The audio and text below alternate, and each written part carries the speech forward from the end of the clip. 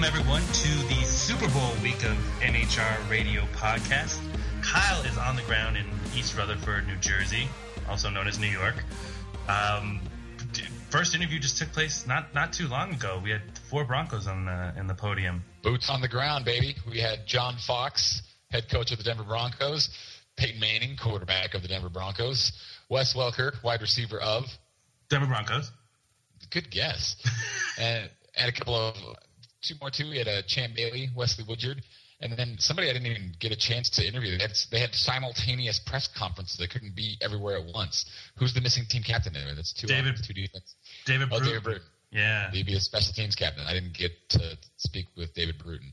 But, yeah, it was awesome. It was on a ship. We were on a boat. Which to the air Cornucopia. The Majesty Cornucopia. Was that the Hudson River? Is that what it's called? Yep. In New York? Yeah. So it's on the Hudson River. It's actually parked on the New Jersey shore. Jersey Shore. Yeah. We were on Jersey Shore. It was a little colder than the Jersey Shore I'm used to seeing depicted on TV. A little bit freezing colder. But it was nice. We had 3 New Jersey natives on the Broncos. Robert Ayers, Noshawn Moreno, and Mike Adams. And Mike Adams has sworn, go for it. Following the game, the AFC Championship game, on the field, he swore that he was just going to walk home after the game. He lives in Paterson, New Jersey, which I believe is about 11 miles from the Super Bowl site. It might be 12 miles from the Super Bowl site.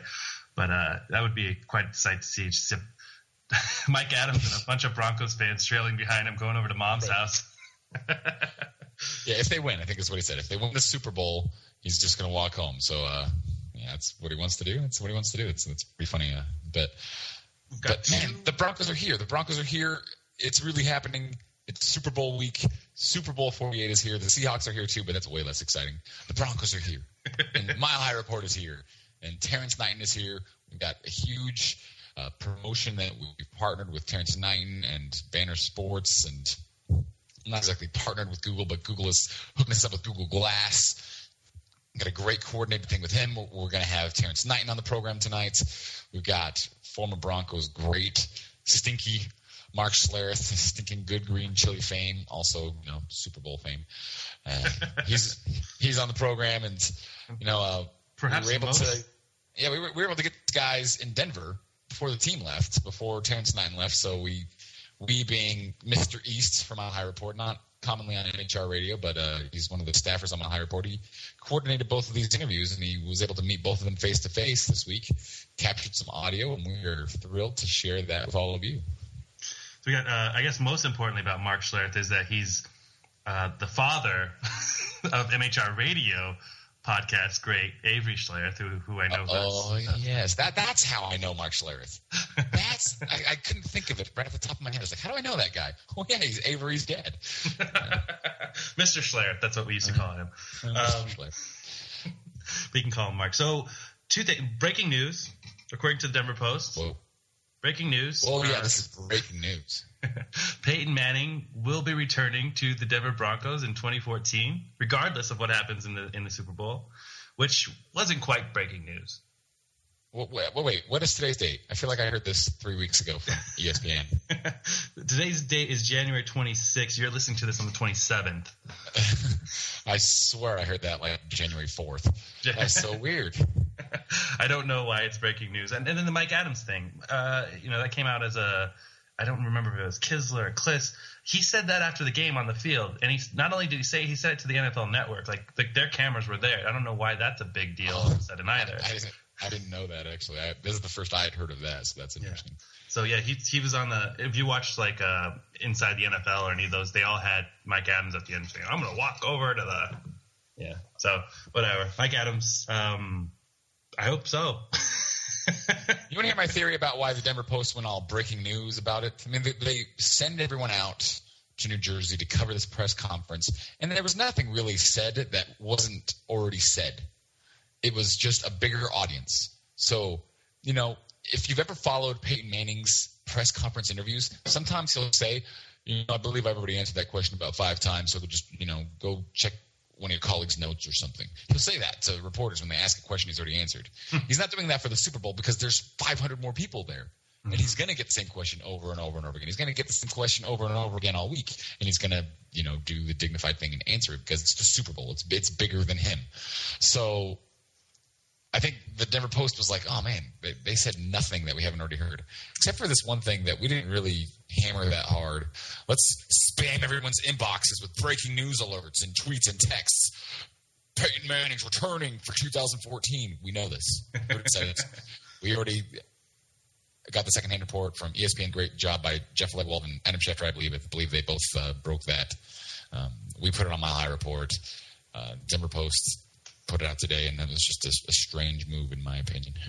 Well, the other top, not to just completely rag on the Denver Post, but the only person that we've had on the podcast this season from the Denver Post now works for Sports Illustrated, CNNSI, I think, Sports Illustrated. Yeah, Joe Nason's gone. Yeah, she was a Broncos beat writer for 4 months, if that. And Denver Post, we're coming for you. So the other thing, the other magical thing that's appearing on the Denver Broncos homepage, if you were to sign in for your Sunday morning breaking Denver Broncos news, apparently Russell Wilson and Montee Ball went to the same college together.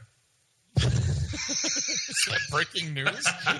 That's not breaking news, but it is a top story. That's a top story. Oh, well, whatever. It's Super Bowl week. You got to throw some fluff out there. So I'm going to put you on the spot here, Kyle. Give the listeners something that they may not know. We covered a good one last week, and if you didn't listen last week, we had a little bit of insight into Champ Bailey from his brother, Boss Bailey. Kind of indicating that this may be Champ's last game. It not necessarily indicating, but saying more or less that it'd be good to ride off in the sunset.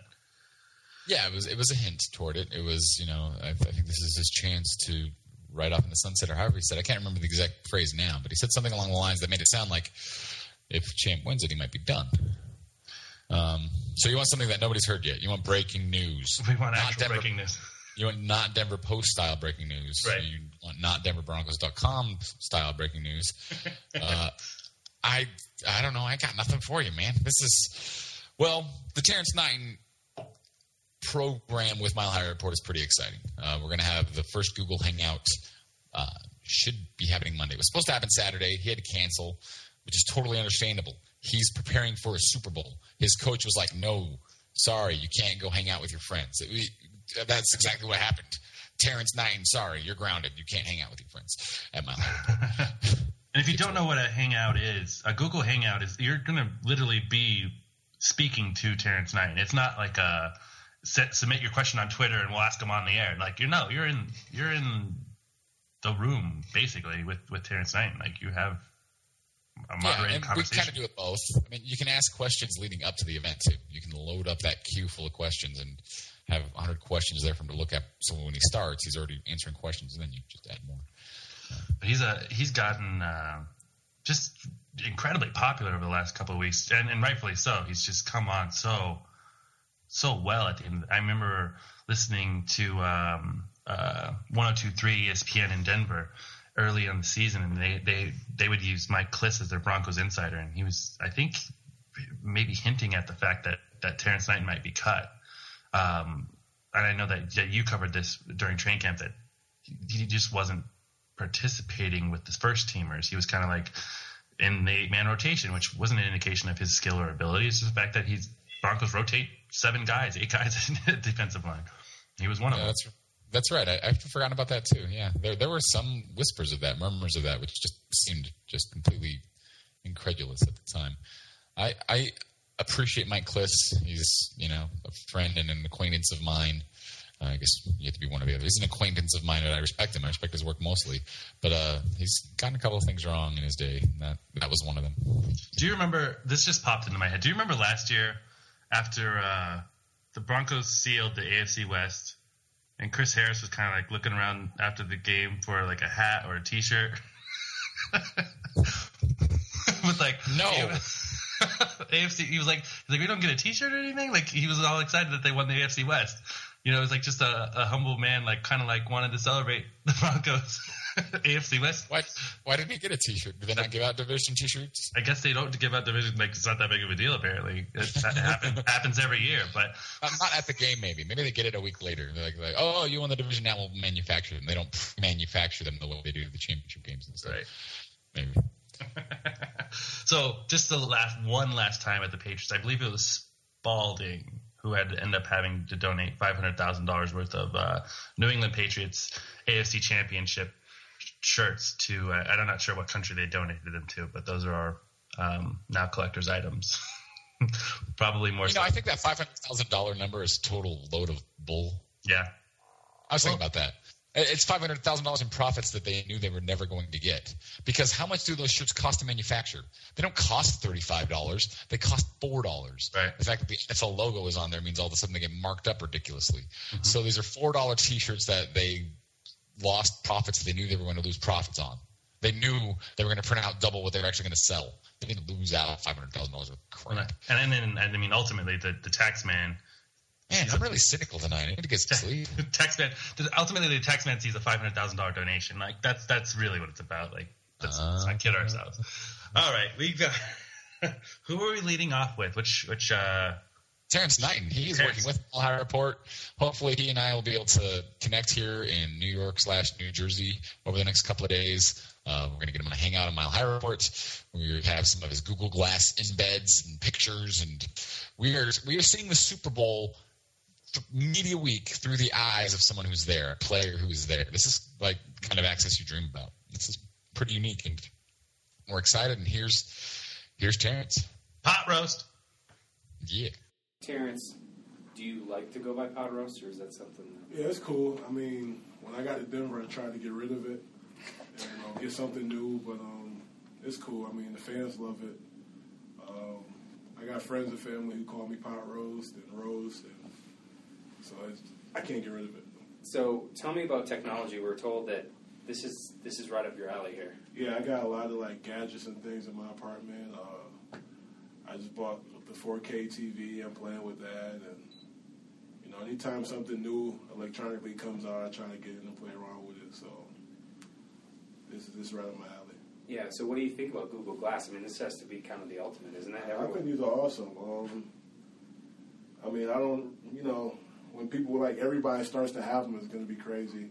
But I'm glad I'll be the first one on the team with them because everybody will be jealous and trying to talk to me all day now. So it's cool. Yeah. So what are you going to tell us? What you're going to do for fans? I mean, this is kind of. I'm interacting with my teammates. The road to practice. Things like that. Media day. Which will be crazy, which fans will, be able to see and experience and things like that. So, just everything that's new to me, I'll let them experience that. Yeah. So, can you do us a favor? You going to go up and interview Peyton then too? I am actually. Yeah. Well, I'll go up to him and tell him to say hello to the fans, and but he's not going to talk to me much because he'll be focused, and we tend to leave him alone. But I'll get him when I can. Let me ask you something, because obviously you just got these now, but if fans had the Google Glass experience under the helmet when you were playing the Patriots, certain third down, what would they have seen and heard then? Well, besides the language that goes on in the field, it would be exciting. They could see how fast the game is, how quick we have to react, just how much our eyes move, how we move, and just how you have to see a lot that's going on, and the impact will be different. It'll be a lot better than other cameras. Yeah, they would have heard a little whine out of Tom Brady as he went down. Yeah, a few quarterbacks this year. A lot of times you hit these guys. They make feminine sound, but I'll keep their names out of it. So tell me about this opportunity, though. I mean, this is the Super Bowl. You get a chance to experience it, and this has got to be just another kind of fun benefit, right? Yeah, definitely. Just experiencing the Super Bowl period and allowing family and friends and the fans to experience it with you, and you almost want fans to feel like they're there, and I think this is as close as you can get without them actually being there. provided you figure all this stuff out, right? Yeah, I'll figure it out. I guarantee you I'll have it down packed by the morning. And this isn't going to, but it's not going to like get in the way of your game planning or anything. You got a lot of other stuff to worry about. Well, right? see, this is why they give us a week, before the Super Bowl, and to get things like this situated. So, they're not too worried about me staying up late tonight.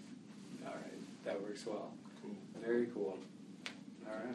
Thank you, Mr. Knighton to you on Twitter, also known as Terrence Knighton, and I guess also known as Pot Roast. more formally as Pot Roast. He tweeted out on last week that he had Pot Roast for the second time at Appalachian Grill in Denver. So shout out to Appalachian Grill. Go ahead and sponsor the podcast. I'll give a little bit of a minor inside look to our listeners as to how this engagement with Terrence Knighton Pot Roast came to be. Banner Sports approached Google. Banner Sports approached us. It was kind of their idea, their representation for Pot Roast. And it's their idea, and it's really good. They want to represent their client and get them, high tech and in the forefront of social media. It's great. It's going to be great, I think. But we came to learn that Pot Roast wasn't thrilled with his own nickname, and it was just through conversations.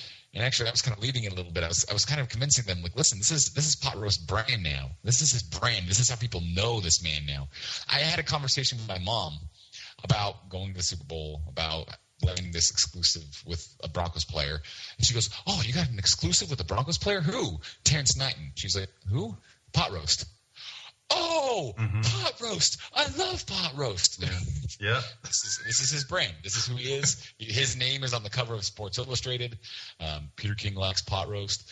We're thrilled. We're thrilled that he's seeing this success, and he deserves it from everything we've come to learn about him.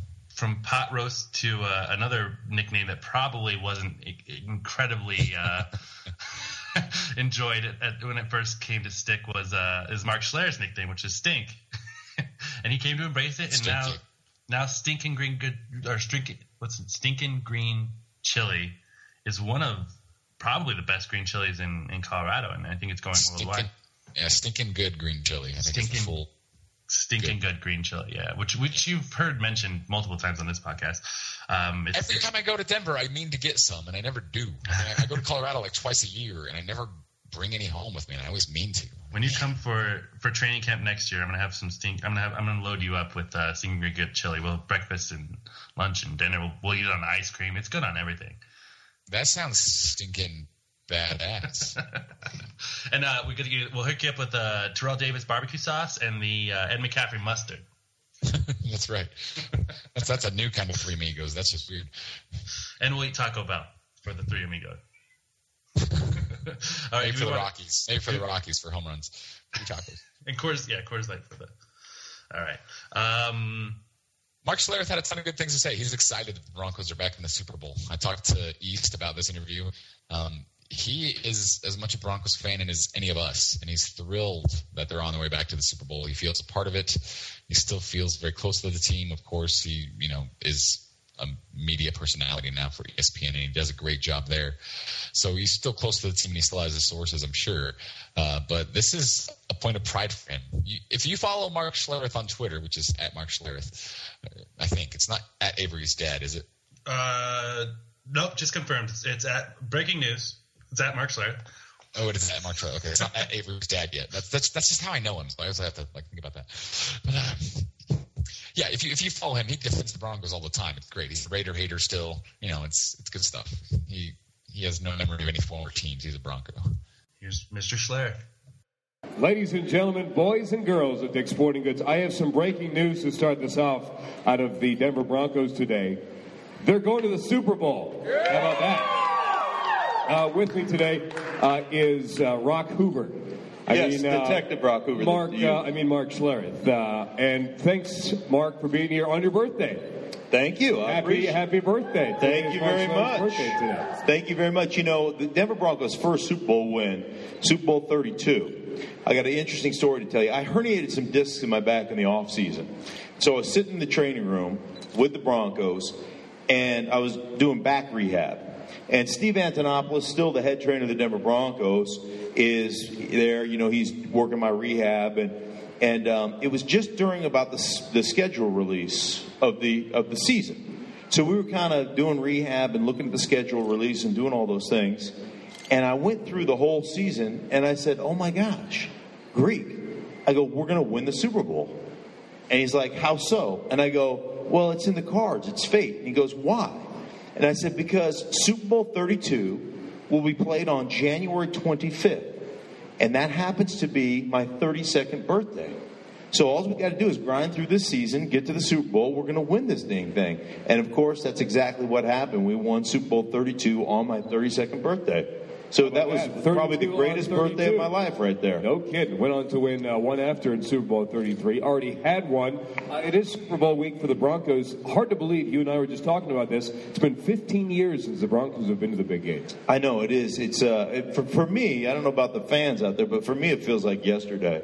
And there's just so many warm and fuzzy memories about playing in those games and being a part of this franchise. And of course now, I mean, you know, I'm like the regular fan. I refer to us as we. I feel like I'm going to the Super Bowl.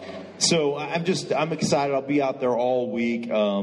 And, you know, I'm supposed to be this non-partial journalist, but I can't hold my fandom back. I am completely partial. And I all see how fans hate me with the white-hot intensity of 1,000 Suns, and I don't care because I'm a Bronco. And once a Bronco, always a Bronco. No doubt. So you've been to 3 Super Bowls, 3-0 in those Super Bowls. I don't go if I'm going to lose. Right, exactly. I just go to the ones I'm going to win. So Super Bowl week has to be one of the most unique experiences for a player. What's the best thing and worst thing for a player in Super Bowl week, the week leading up to the game? Well, I think the best thing about it is that you can sequester yourself as a player and as a team, and you can really come together and do this thing together. You know, you have to treat it like it is what it is. It's a business trip. And I'm sure I've never, you know, like I said, I've been blessed. I've never lost one, but I'm sure that stinks. To lose one, I'm sure, is awful. And I always tease the guys that I work with. Teddy Bruschi, who played for the New England Patriots, went to 5 of them, won 3, lost 2. I always go, ooh, what's it like to lose? Do tell. You know, right. Do tell. So for me, it's such a time to come together as a group and as a and as I mentioned, you can kind of sequester yourself and you can be there together. So that part is an absolute blast. Obviously, there are a lot of things that are required of you during Super Bowl week that aren't required of you as a regular player. All the interviews you have to do, the media days that you have to do, and sometimes that can become a little bit overwhelming. But like I said, you can always get away. The other thing that's probably the toughest part of Super Bowl week is all the people that were part of your career. Are we there? Growing up. Yeah, the receiver's just right there. So it's yeah. Well, all the people that have been part of your career, growing up, and the time you spent with those people, and you can't accommodate all those people. You only get a certain amount of tickets that you have to purchase. You know, people think we get them for free as players. You get 2 comps, and then you get the chance to buy 18. And so you get the chance to have 20 guests. So it's a difficult thing, and you know I was always very fortunate to have a wife that I could put all that kind of the burden on and say, honey, you got to be the bad guy, you got to be the traffic cop, and you know I'm here to we're going to have a great time once this game is over, but up until then you've got to be the heavy for me so I don't have to deal with requests and all those things. And so she was awesome to be able to do that so that I could focus on doing my job and helping, you know, my teams win a championship. What kind of distractions do guys run into Super Bowl week, day of? I mean, you go to the practice facility, you have your own designated place where you're running trainings, practices, but the media blitz in itself is massive. It's got to be a little distracting, take your mind off it a little bit. Well, I think it can be. It is what you make it and what you let it become. Like I said, there's always an opportunity to get away. There's always a sequestered area where nobody's allowed but guys on your team. And you have to take advantage as a member of the team of those opportunities. The other thing is you certainly can find trouble. If you want to find trouble, there are certainly many opportunities for you to go out and not be a professional. And as I always said, and I said this to my son just the other day, just because you play a professional sport does not make you a professional. You got to be a professional. You've got to understand that. And there's certain guys, the temptations are strong. It's interesting. I had the good fortune of playing in 3 of these things. I had never left the hotel after we had our offensive line dinner, which was like on a Tuesday. I never left the hotel. I never went out. I never saw the city. I never did anything because I was there to play a football game.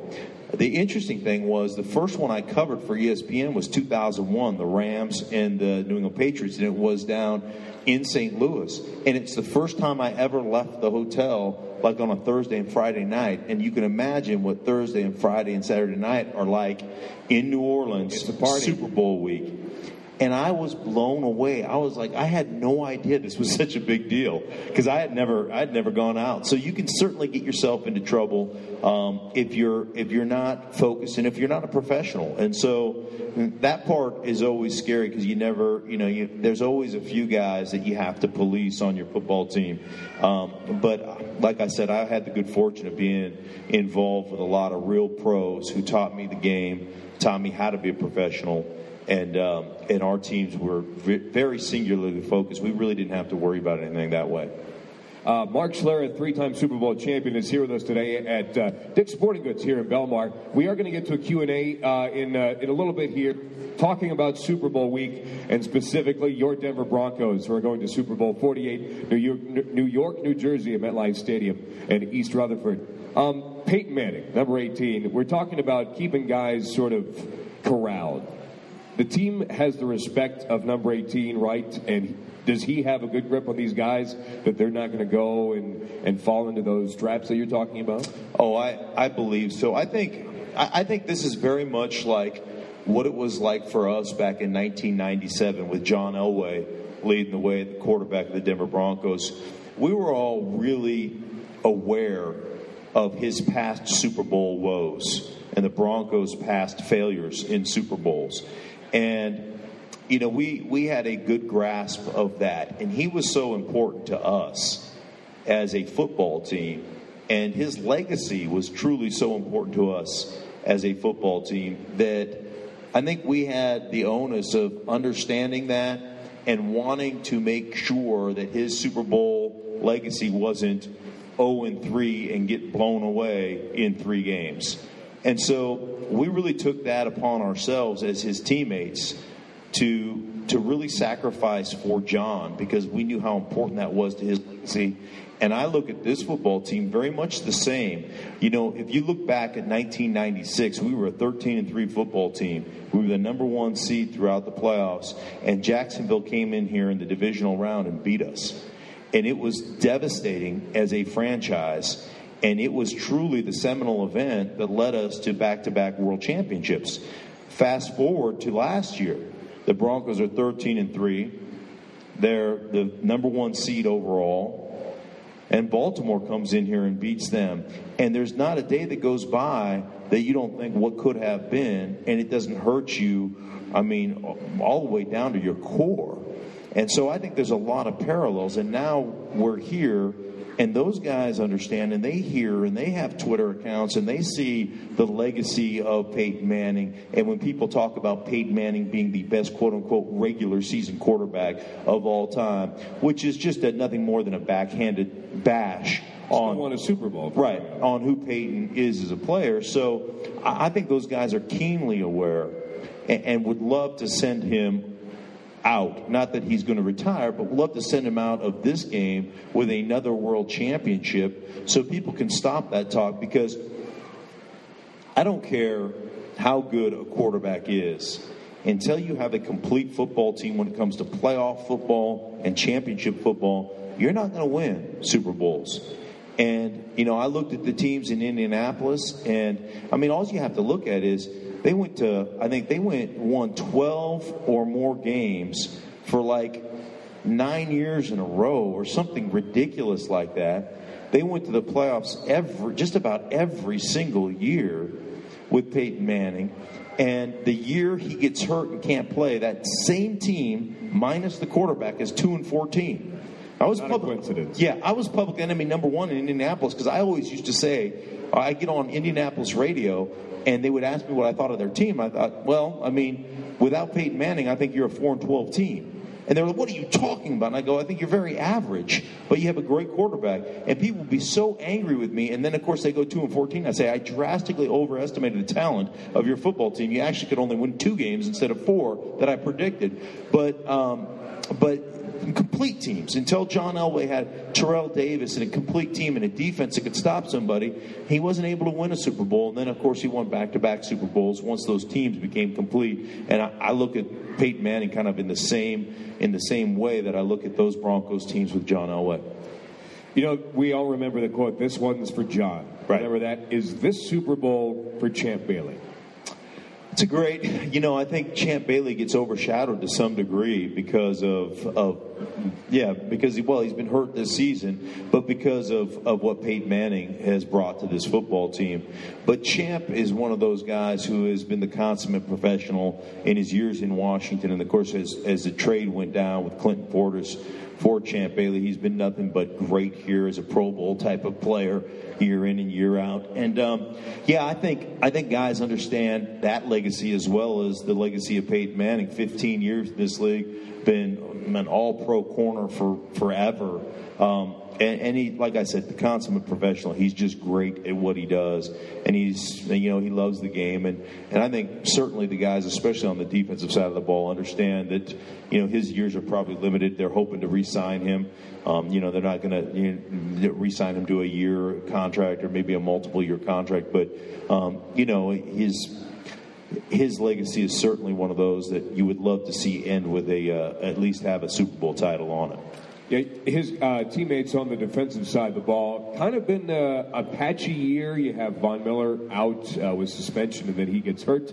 Some no-name guys. You have guys like Duke Iheanacho and Danny Trevathan and Terrence Knighton, who arguably had the biggest play of the season last week against Tom Brady. What's your assessment as a career defensive player about the Broncos' defense against Seattle?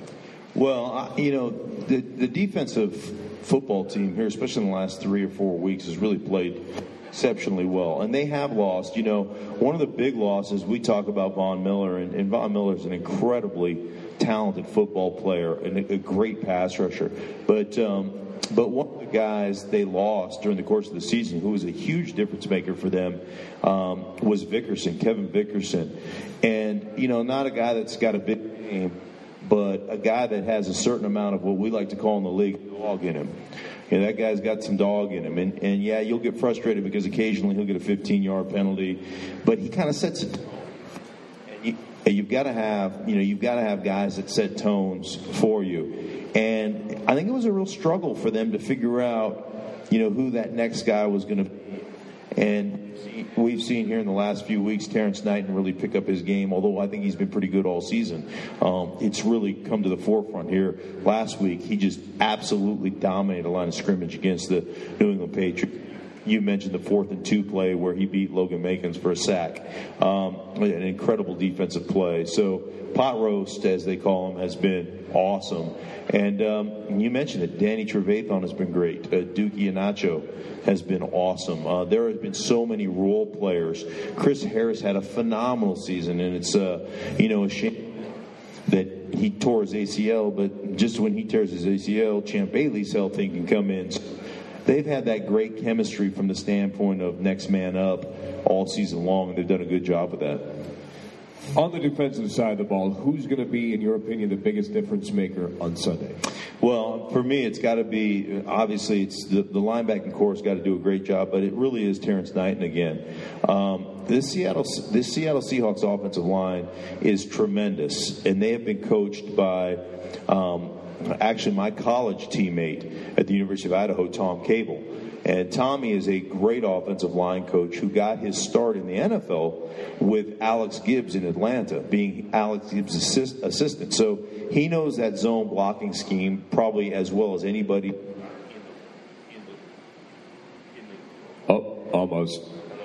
Hold on. Check 1, 2. Here we go. Going with green. How about that? All right. So he knows that zone blocking scheme as well as anybody in the league. Now, the thing that makes Seattle a little bit different is they'll run a lot of the read option off of the zone look, where the quarterback has the option either to hand it to the running back or to keep it around the edge. And that'll open up a lot of the cutback lanes for that zone scheme. So in my mind, I look at a guy like Terrence Knighton, who's got to have a phenomenal game, disrupting the line of scrimmage, making plays like he did last week against the New England Patriots. If he can have that kind of impact on that running game, then that's going to close down all the play action stuff that Seattle loves to run with Russell Wilson. And Russell Wilson, especially in the last 5 or 6 weeks, what teams have been doing to him is they've really been playing a press kind of coverage, beating up receivers off the ball and trying to keep him in the pocket to make them beat him or make him beat them from the pocket, because that's not where he's really good. That's where he's struggled. And the teams that have beaten them and the teams that have limited them have really done a good job with that. So if you can stop the running game and get away from the play action where he has the option to get to the edge and have multiple receivers on a half-field read, as we call it, if you can eliminate that stuff, the Denver Broncos will beat the Seattle Seahawks. That's what they have to do defensively.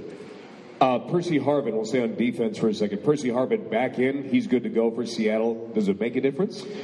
He hasn't been there all season, so, I mean, obviously it makes a difference in that guy is one of the most dynamic athletes on the face of the planet.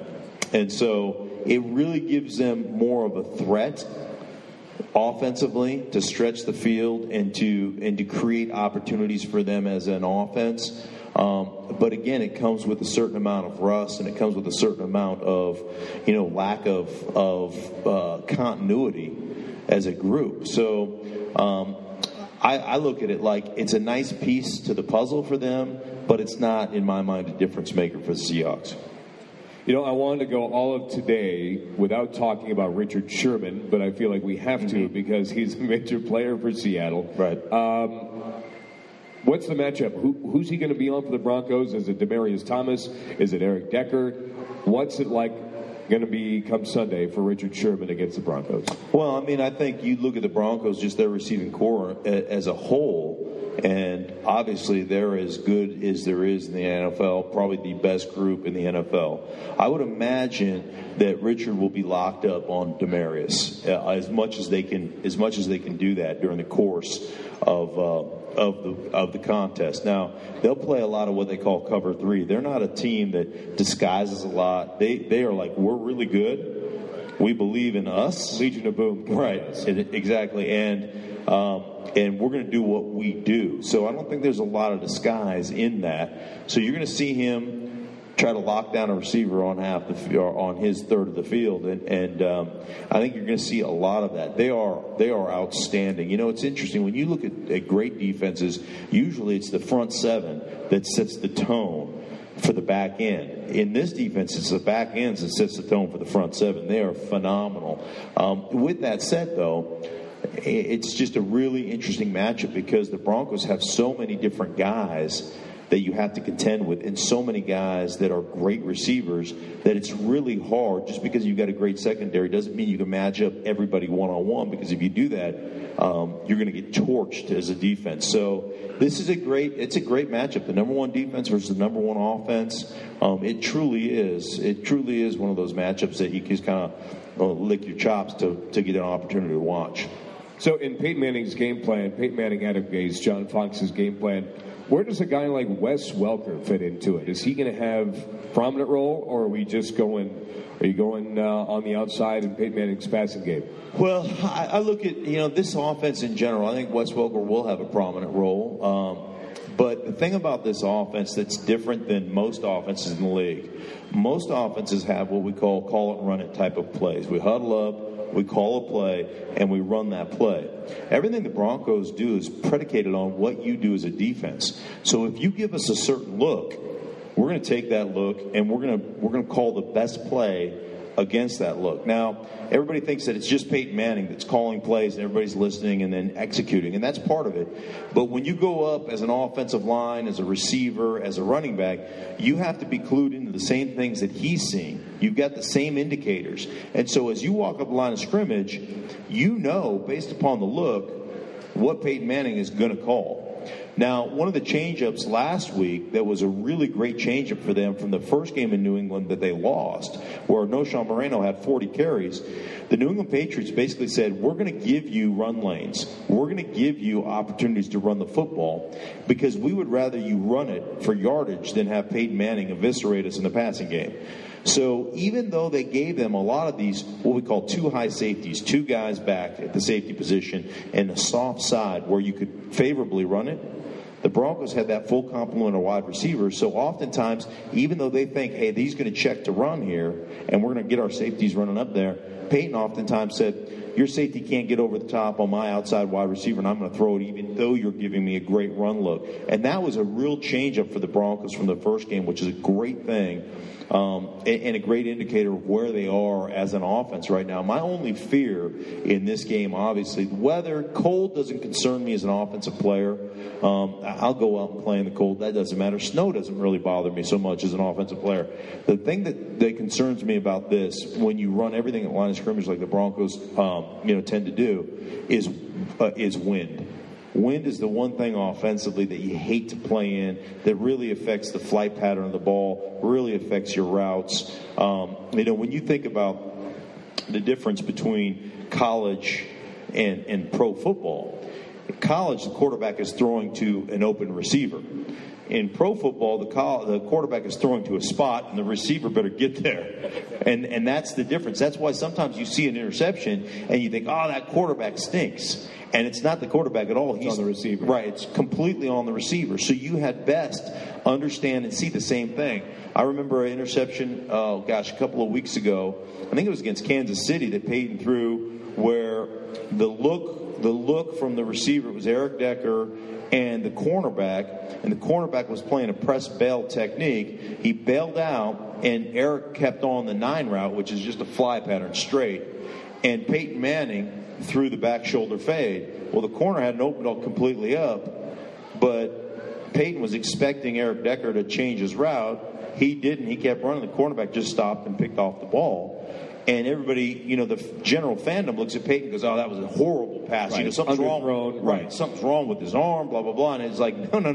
That was 100% on the receiver, and he was throwing it to a spot. And that's the difference. And when wind becomes a factor and you're throwing to spots, that can tend to be a problem at times. So it's going to be cold. You're talking probably high 20s yes. Game time, 6:20-ish kickoff in New Jersey. If it does precipitate, if it is windy, does that mean number 27 is all of a sudden in the spotlight more than he would have been had it been clear weather with no wind? Yeah, well, that's partially it, and maybe in the passing game a little bit more than normal. They're going to still run their offense. So they're still going to, based on the look you give them, they're still going to play calls that are best suited to take advantage of whatever look you give them. But I think where that becomes more of a factor is when it is windy, you're going to see less shots down the football field, and you're going to see more dump-offs. And that's where Knowshon may become a bigger threat and a bigger weapon in the Super Bowl than he has been.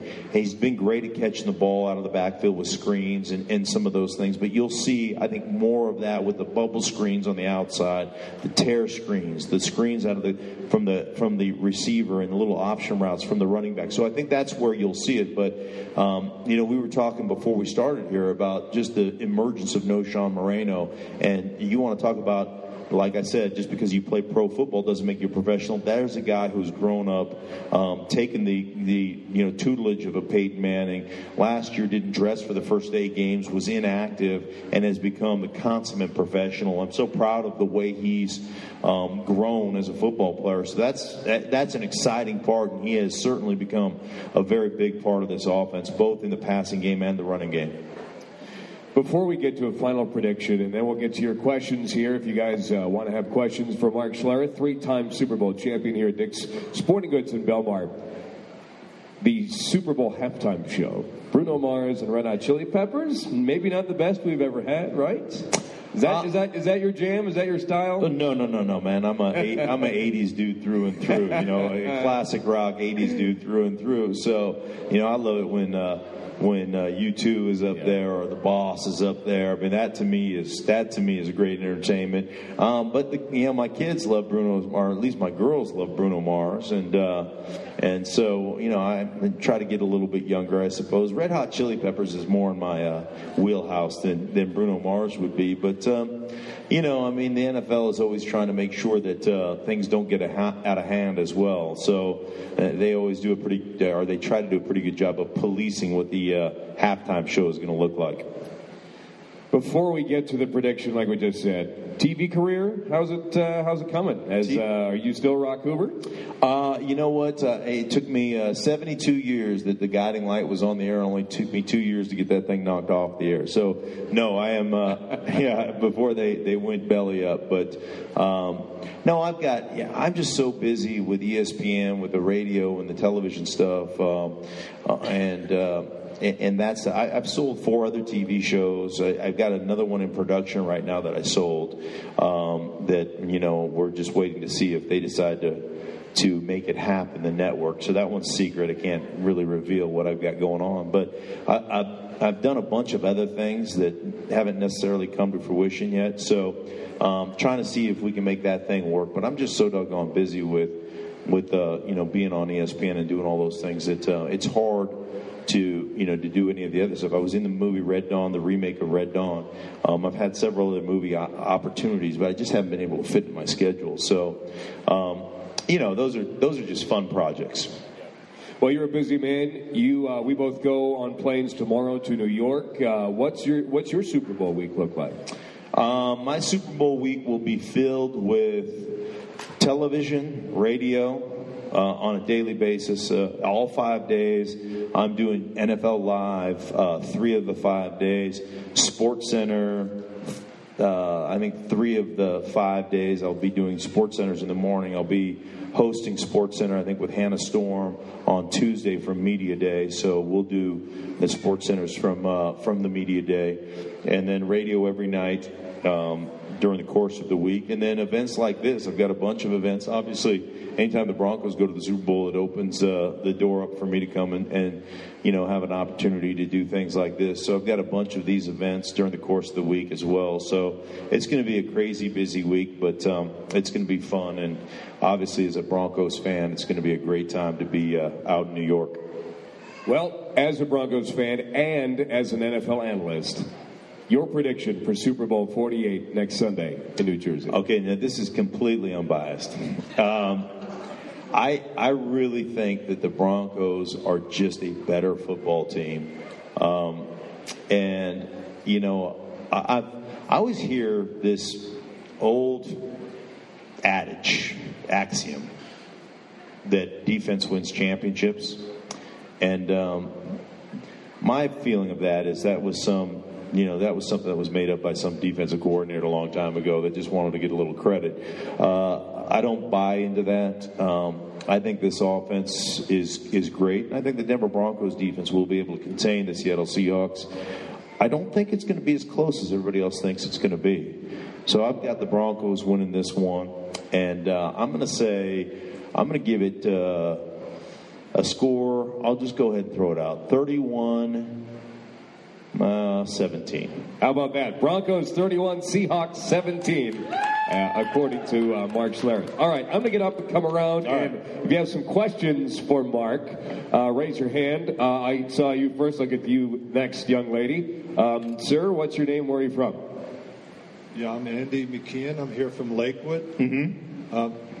I really liked earlier in the season when they were doing the no-huddle offense and the real quick no-huddle. What's the pros and cons of that? And the one thing I don't like is to prevent defense when we're ahead. I like to be aggressive the whole 4 quarters. What do you think of the strategy? Okay. Well, first off, the no huddle. There's two different types of no huddle. There's what we call, you'll see them sometimes do this. And that's a sign for red ball. And what that means is that's a hurry up offense. So that's when time is fleeting and you need to get a lot of plays off. So that's when they scramble up the line of scrimmage. What the Broncos really tend to do is they run a no huddle, but it's not a red ball no huddle. It's a no huddle that's kind of a pace type of no huddle. So the reason they do that is when you get a defense in a matchup that you feel is favorable. So let's say you're in a personnel grouping. I'll say what we call 11 personnel. That would be one running back, one tight end, henceforth 11, and 3 wide receivers.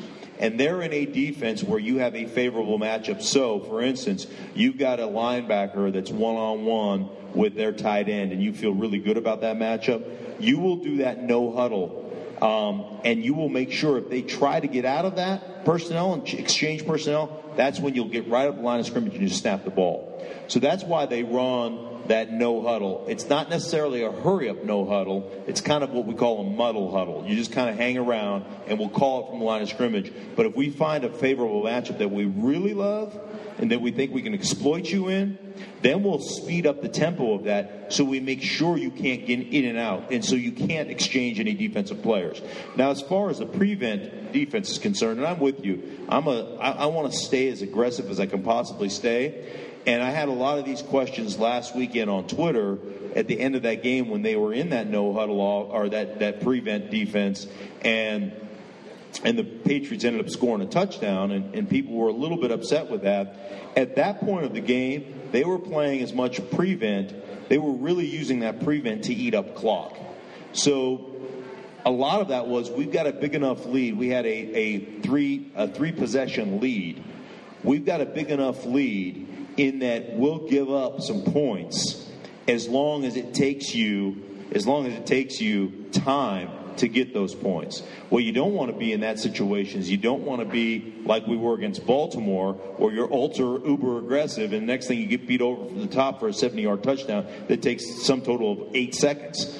And so that's really what they were doing is they were going, okay, we'll let you score, but it's going to take you 8 plays and 4.5 minutes to score. And you won't be able to get enough possessions doing that to win this football game. And so that's when prevent is okay. You just you gotta make sure that you're doing it correctly. And so that's really why they were in that. But I'm with you for the most part. I want to err on the side of aggressiveness if I can. Good question. Young lady, what's your name? My name is Caitlin Muma, and I'm 16 years old. So my question is, if you could give anybody on the current Bronco team some advice for the Super Bowl, what would you give them, like Champ Bailey? Well, my only advice to guys is well, I've got a lot of advice, but my advice is really, you never know if you're ever going to get this opportunity again. I played for the Washington Redskins and went to a Super Bowl my 3rd year in the league. And that year we were 14-2, and we ran roughshod through the league. We lost the last game of the season. We didn't play anybody, and we lost one other game during the course of the season. But for the most part, we beat everybody up. In the playoffs, we beat Atlanta. I think it was 24-7 in the playoffs, and they.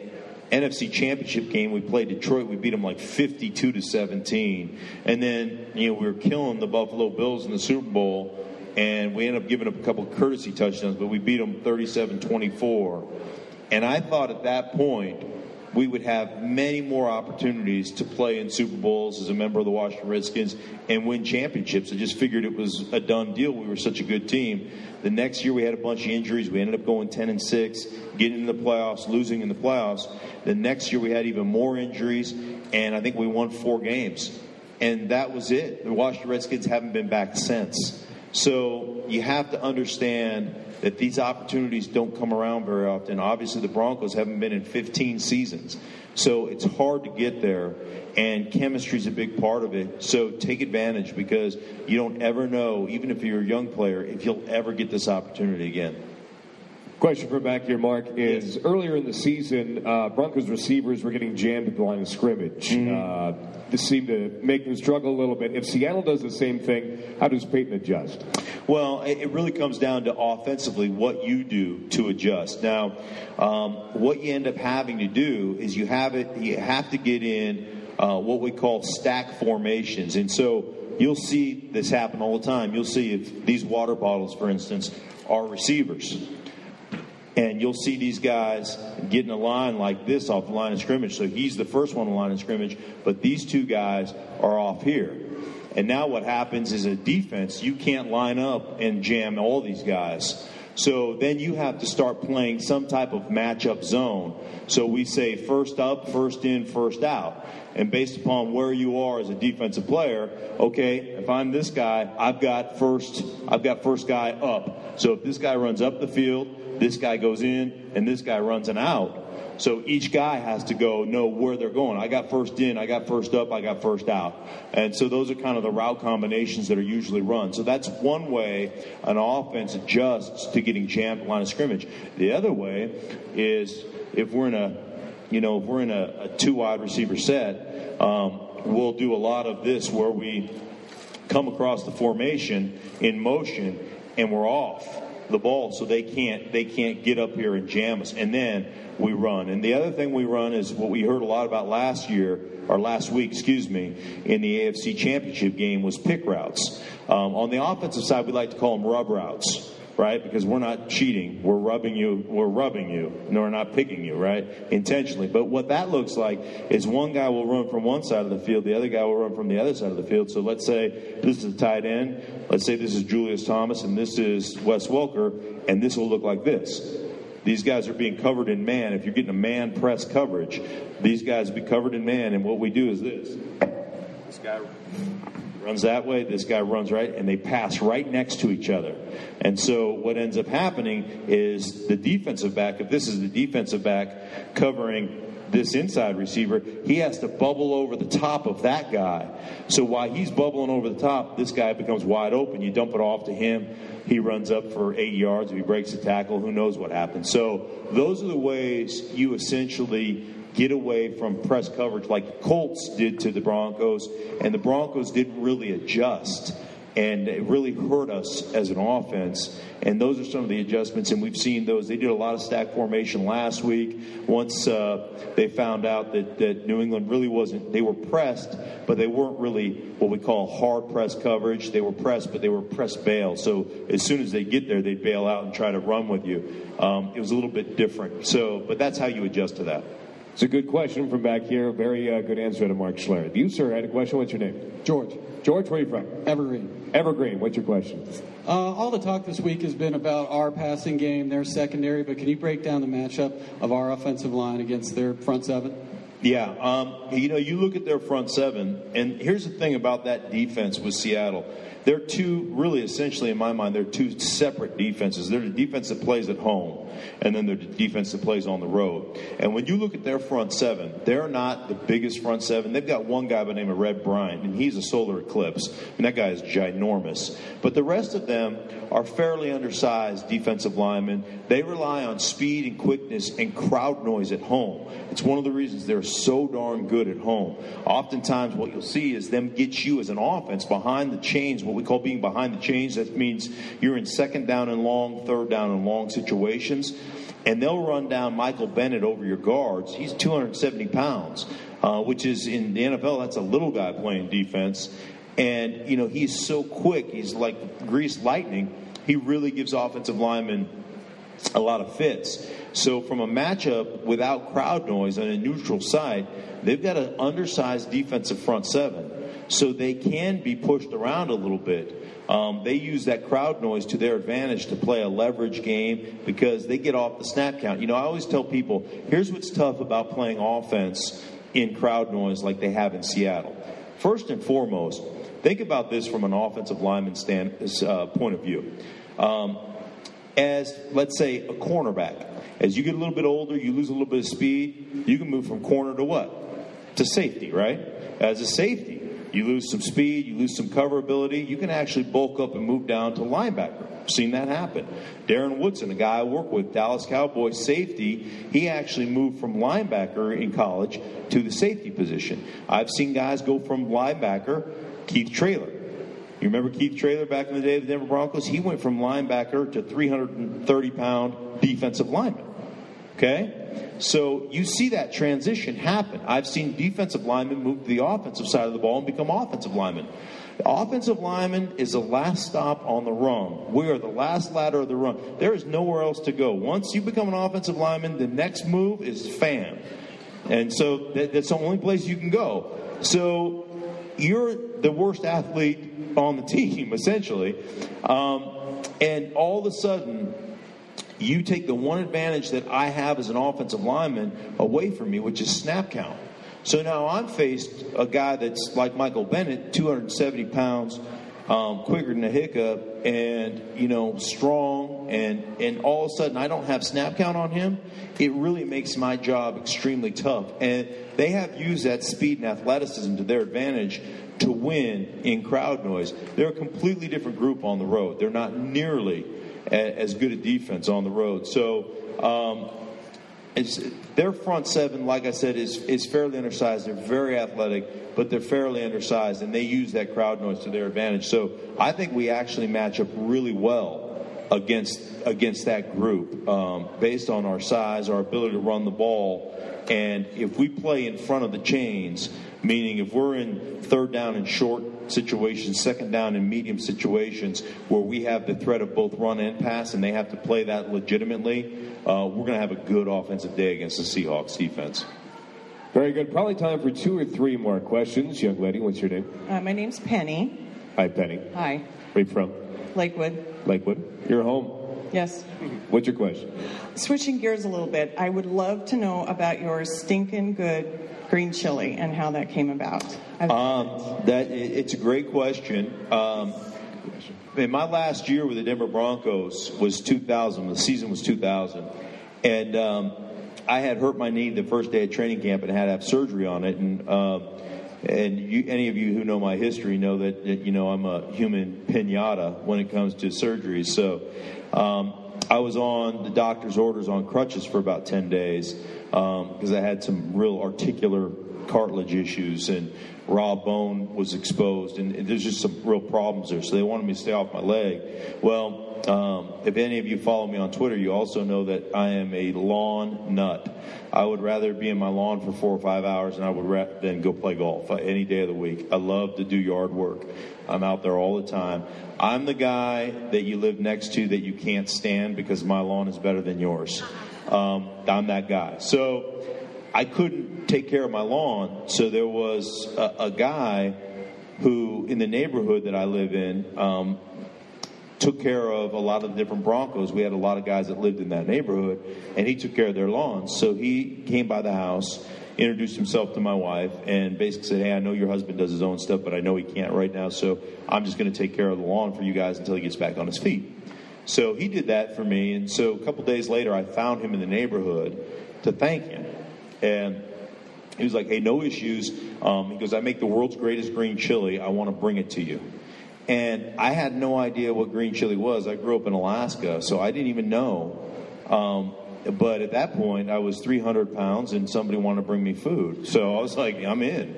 And he brought it to the house, and I instantly fell in love with it. It was just so good. And it's quite frankly the world's perfect food. You can put it on anything. You can eat it like a soup. It's just phenomenal. And for 9 years, we became friends. And for 9 years, every couple of months, he'd bring some over when he made it. And for 9 years, I was like, dude, you ought to bottle this stuff and sell it. And so it was a 9-year running joke until he came to me one day and said, hey, listen, I want to do this, but I need to borrow your name and your money. And I said, I'm in because I believe in the product so much. So I financed it, and almost 6 years ago, we started, and it's just been a complete grassroots from the ground up on a very limited budget. We have bootstrapped that thing. It's been a labor of love. As I always say, you'll buy it once because I asked you to. You'll continue to buy it because it's so darn good. And now we're not only in all the Colorado stores here, we're in all the freezer section of your King Soopers, your Safeway, your Whole Foods. We're in all the stadiums, Mile High, Coors Field, Pepsi Center. We're in all the Costco's now, in the deli section of the Costco's here in Colorado, the Costco's in New Mexico, the Costco's in Arizona. Going into the H-E-B grocery in Houston here in the next couple of weeks. By the end of in a couple of years, we'll probably be in 150, 200 Costco's. I mean, it's just been a labor of love, and it's just me and my buddy, so it's a two-man company, and we have busted our butts to make it what it is, and it's a really exciting, it's a really exciting time. So we've been blessed. It's been great, and thank you for purchasing it because it is phenomenal. So thank you. It is good. It is good, sir. And before we probably have time for two more questions. Everyone, do not leave without something orange today here at Dick's Sporting Goods or any of the 13 locations. More Broncos gear you'll find than anywhere else in the city. Sir, what is your name? Eric. Eric, where are you from? I'm a longtime Bronco fan that just moved here from Houston. Well, how about that? Well, welcome. You've found your way home. Just in time. All right, so what's your question for Mark Schlereth? Well, with the Pro Bowl being this weekend and Peyton Manning and a lot of good players having to miss that, I was just wanting to get your opinion on whether they should move that back to after the Super Bowl and whether they should, if you think they should change the format at all, or... Yeah, the Pro Bowl has gotten to the point where it's become kind of obsolete. The game is a glorified 7-on-7. There's not really any contact. Guys don't want to play in it because they don't want to risk injury.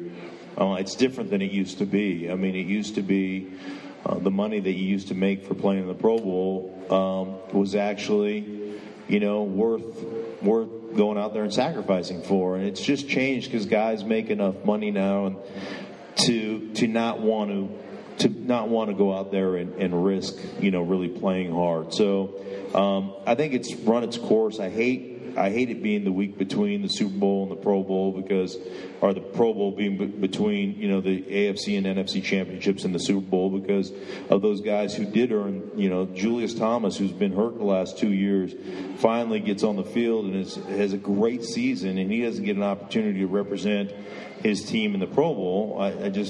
That bothers me for him. So anyhow, as far as format is concerned, I'd love to see them.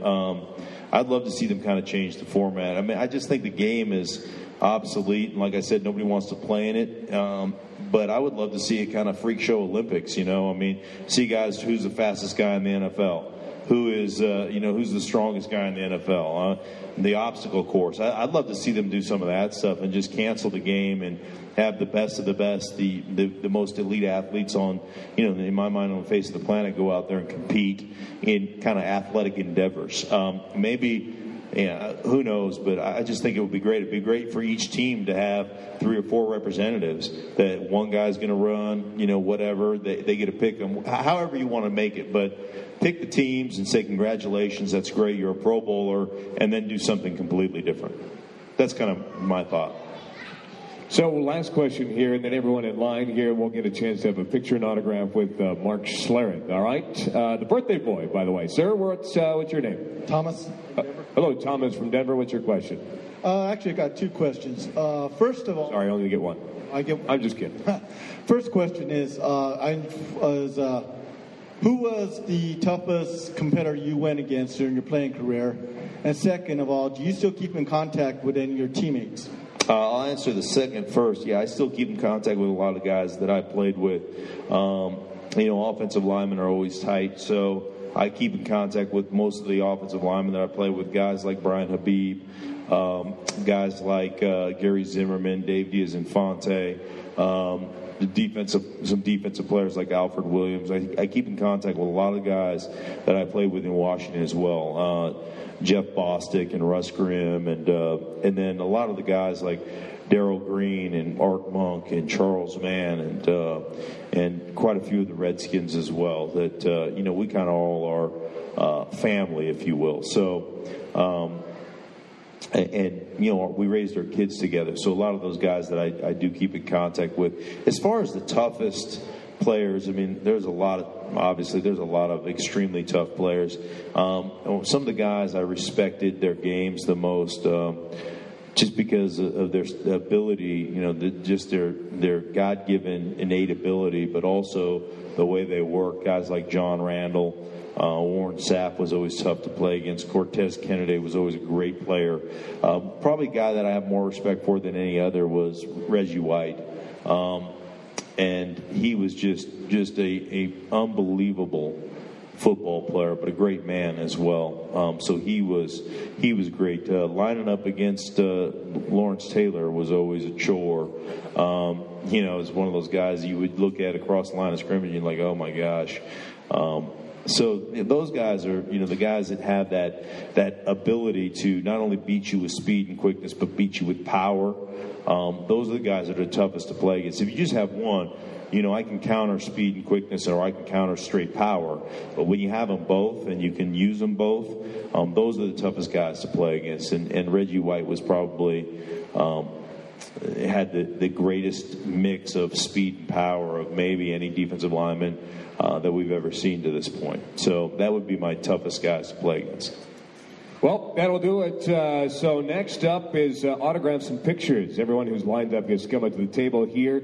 And if you're lucky, he might let you hold his Super Bowl ring. How about that? Absolutely. But, folks, thanks for coming out to Dick's Sporting Goods here in Belmar. Don't forget to leave with something orange today. The biggest selection of Broncos gear on the Front Range. It's Dick's Sporting Goods, all of their 13 locations. Ladies and gentlemen, big round of applause for Super Bowl champion and Bronco great.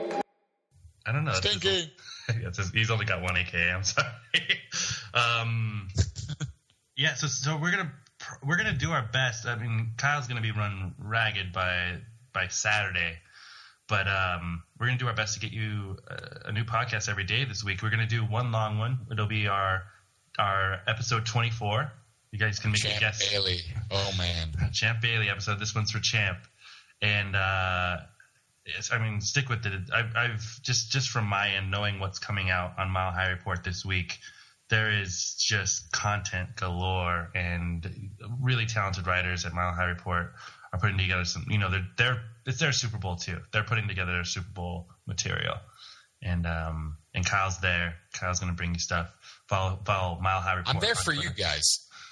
I'm there for the readers. You have an idea of what you would like to see covered? Please let me know. Hit me up on Twitter. Hit me up in the comments. If you've got a question for someone, I'll do my best to ask it, assuming I like it and it's worth asking. I'm absolutely there as a representative of the fans. That's my purpose. I want to provide the best coverage that I possibly can for them. We're going to have a lot of kind of I don't know if you call them mini episodes like this one, where we're just going to deliver some audio. We've got players talking about the Super Bowl, and that needs to be heard. So we're gonna dish out some episodes this week, more than just more. We're gonna dish out episodes as we get them, and talk Broncos all week long, leading up to Super Bowl 48. And for you new Broncos fans, welcome. Bandwagoner? Are we welcoming these people? We're gonna go ahead and require some viewing, which will be available all week on NFL Network.